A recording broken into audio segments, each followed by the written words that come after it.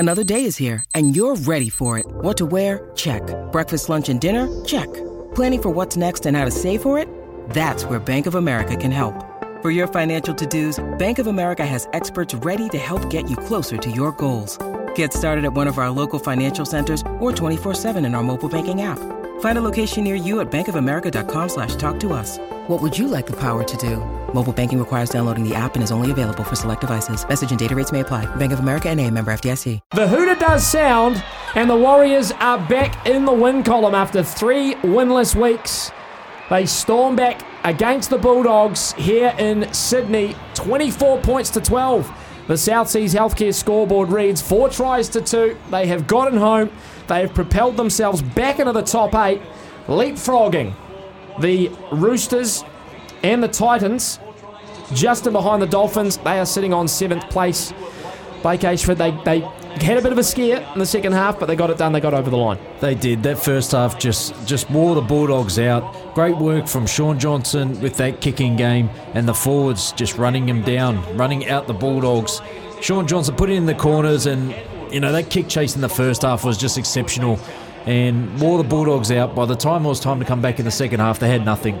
The tank was empty. You can text us on 8833. Let us know how you viewed the game or how you listened to it. We've got about 7 or 8 minutes before we're off air here.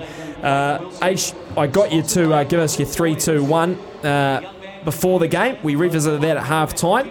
So we'll go through your 1 points, your 2 points, your 3 points, Dally M style, and we'll find our Build People player of the day. Build People, New Zealand's top talent recruiter. Who have you got?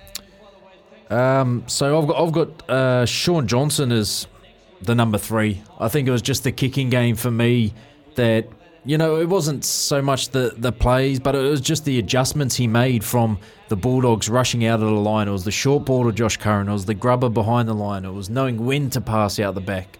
For me, that Sean Johnson, that gets us a real big chance for grand final success when he's playing like that. Well, I love those words, grand final. What about your 2 and your 1? My 2, I'm going to have to stick to the Warriors. I'm going to go Dylan Walker. Yeah, Sorry. good call. Dylan Walker. I think his impact off the bench was exceptional. He picked up from where Tohu left off. He really took over the lead when he came on the field and took Tohu's role, which made it a lot simpler for Tohu. But Dylan Walker was outstanding. Big punch. And the number 1, our fullback, our loyal number 1, Chance Nickel-Clockstead. He always appears in these awards at the end of the night because he's just such a solid man to have at the back there. And what a difference Dylan Walker makes off the bench versus being in that starting side. Look, I know every NRL player wants to be in a starting 13H, but he's got such a important role to play coming off that bench and a massive difference this evening. And that's what Andrew Webster's done good. He's put this belief in the players that if you just work for each other, and don't be selfish, just work for each other. If you're on the bench, you're there for a job though. You come on, do your role. And it's something we've seen with the Melbourne Storm for so long. They're stuck into their roles. They do each job to the best of their ability, and they come out with a win. And the Warriors are doing that at the moment. So Sean Johnson, our Build People player of the day. Thanks to Build People. Now for our Grain Corp quality moment. Grain Corp feeds your trusted partner for quality dairy feed options. What's your moment of the game, Aish? What was your favourite moment? Mate, easy. Adam Fanua-Blake. Didn't have to swing the hips, but got straight under the post. It was our moment at half-time of the first half, and I don't think it was beaten in the second half. I think the first half was where all the action was, and that man, Dylan Walker, got the 2 points, come off the right foot, and Adam Fanua-Blake straight under the post, almost untouched. But the way he hit that, 5 tries of the season. Yep. Scored more than a couple of wingers in the NRL at the moment. If you look at the first half, Aish, and the dominance that the Warriors had, 18 points to 0 at half-time, didn't quite click in the second half. Do you think there's a little bit of concern there, or was that just, like I said, Andrew Webster maybe telling his team to just sit back and weather it a little bit in the second 40? Yeah, it's hard to tell. Look, as a Warriors fan, you are concerned. It shouldn't be fatigue because they did a great job in the first half to make the Bulldogs fatigued. You could say the Bulldogs came out with a bit more energy in that second half, which is right, which is the concerning part for me. But what the Warriors did well is they defended their line, they held on, and they got back in the grind of things. Something else that I heard as well on the way up, speaking to some of the players that are back here, the boys I think stayed over there this week. They did, yep. Yeah, so That's massive to stay over there away from your family, but knowing you're coming away, coming home with 4 points. Yep. Huge. Yeah, massive. Do you think if the Warriors played tonight how they played in the last couple of weeks, they might have got over the line against teams like the Roosters Storm, or are they still just lacking a little bit more? I think there's just a bit more. To beat those teams, you have to play 80 minutes. Now, you look at the team we played last week against Penrith, I think it was all tied up at halftime or very close at halftime. That was a 40-minute performance that was exceptional. But tonight they only played 40 minutes again, you could say. The Bulldogs were a lot better in the second half, and the Bulldogs are nowhere near the side that Penrith are. Yeah, 12 points to 6, the Bulldogs getting the edge in the second half. Wasn't enough, though, to rewrite what happened in the first half.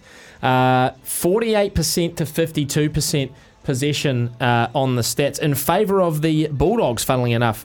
So they definitely turn things around in the second half stats-wise. 81% completion for the Warriors, which is around about what they've been hitting this season, 36 from 44. 80% for the Bulldogs, which is a bit better than what they have been completing this season. The run meters in favour of the Bulldogs by about 200, so they got the advantage there. They did have more line breaks as well, and more tackle breaks, 52. Tackle breaks from the Bulldogs. That might be a concern for Andrew Webster as well with the missed tackles. Faster play the ball speed. They have more offloads, a lot more passes as well. So, look, the stats do sort of favour the Bulldogs, but I guess just defensively for the Warriors in the final third, but offensively for the Bulldogs in the final third, they just look a little bit lost for ideas, don't they? They had players coming under when they should have stayed out to create a 2-on-1 opportunity out wide. They had players arguing with each other. I mentioned Burton has to do so much, and Hayes Perham did his best to step up and take a bit of the load off Burton by trying to ball play. They just need another half there. If it is Oloapu, he's got to step up and just take the reins. Burton will appreciate it. Trust me, he will. That's where the Bulldogs just lacked. But taking away nothing from that Warriors defence, which has been good, and has been good all year. Hasn't allowed too many points. Some text in here on 8833. You can text through if you'd like to have your thoughts on the game this evening. JJ says 4 games in 17 days. Big effort to keep their legs out there in the second half. Solid and proud. Need the CEO to throw a barb every week.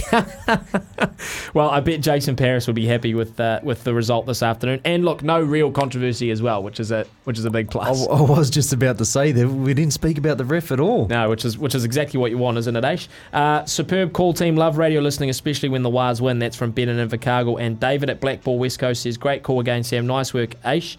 Go the Wars. And another one here, which has just disappeared on me, from Chris. Love the call, guys. My first time listening and pausing the TV. Cheers, Chris. It's our week.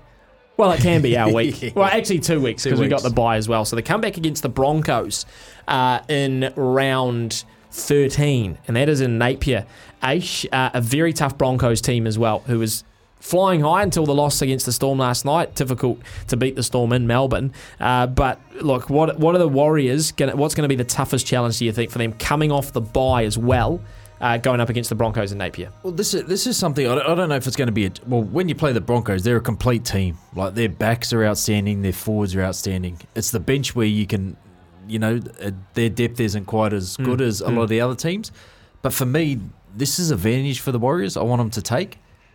You've got a week and a half, 2 weeks to study on the Broncos. The Broncos are only going to have 4 or 5 days to really look at how you played and things they can do to try and stop you. You've got a week and a half, 2 weeks to really knuckle down, train for the Broncos. I find this is a positive for the Warriors, and I think if they do enough in these next 2 weeks, looked after the injuries, they'll be ready to roll in Napier. And I think they can come away with the win. So the Warriors putting themselves into 7th position on the NRL ladder, just with how they've played through the first 11 rounds. Aish, where would you put them, legitimately on the ladder? Do you think they're sort of around that area? 100%. They've beaten the teams they're supposed to have beaten, and they have matched it and just gone down to teams that we thought, look, they were going to get beat to by quite a lot. Anzac Day's never been our best day. We battled the Storm, probably should have won that game, and then you look at the Roosters and the Penrith the last 2 weeks. So I reckon 7th position, we're happy with that, and after the bye, when we find ourselves in the next situation, we'll be further up the ladder. Yep, we've got Panthers, Roosters, they're running out onto the field at the moment. That's about to kick off. Do you have a prediction for that one, Aish? I just can't trust the Roosters. I had them to win the comp. I just can't trust them. I think Penrith 1-12. 1-12? Yep. It's not a bad shout. That is us here on Warriors Live for another week. Thanks to One New Zealand. It's been a pleasure to have you listening in for our coverage of the Warriors v the Bulldogs. We will have a week off with the bye, like the team, and we'll be back in Napier to call the Warriors v Broncos round 30. Big thanks to Robbie back in the booth, and Aish, his debut in the commentary box here on behalf of myself. Thanks for tuning in. We'll catch you next time.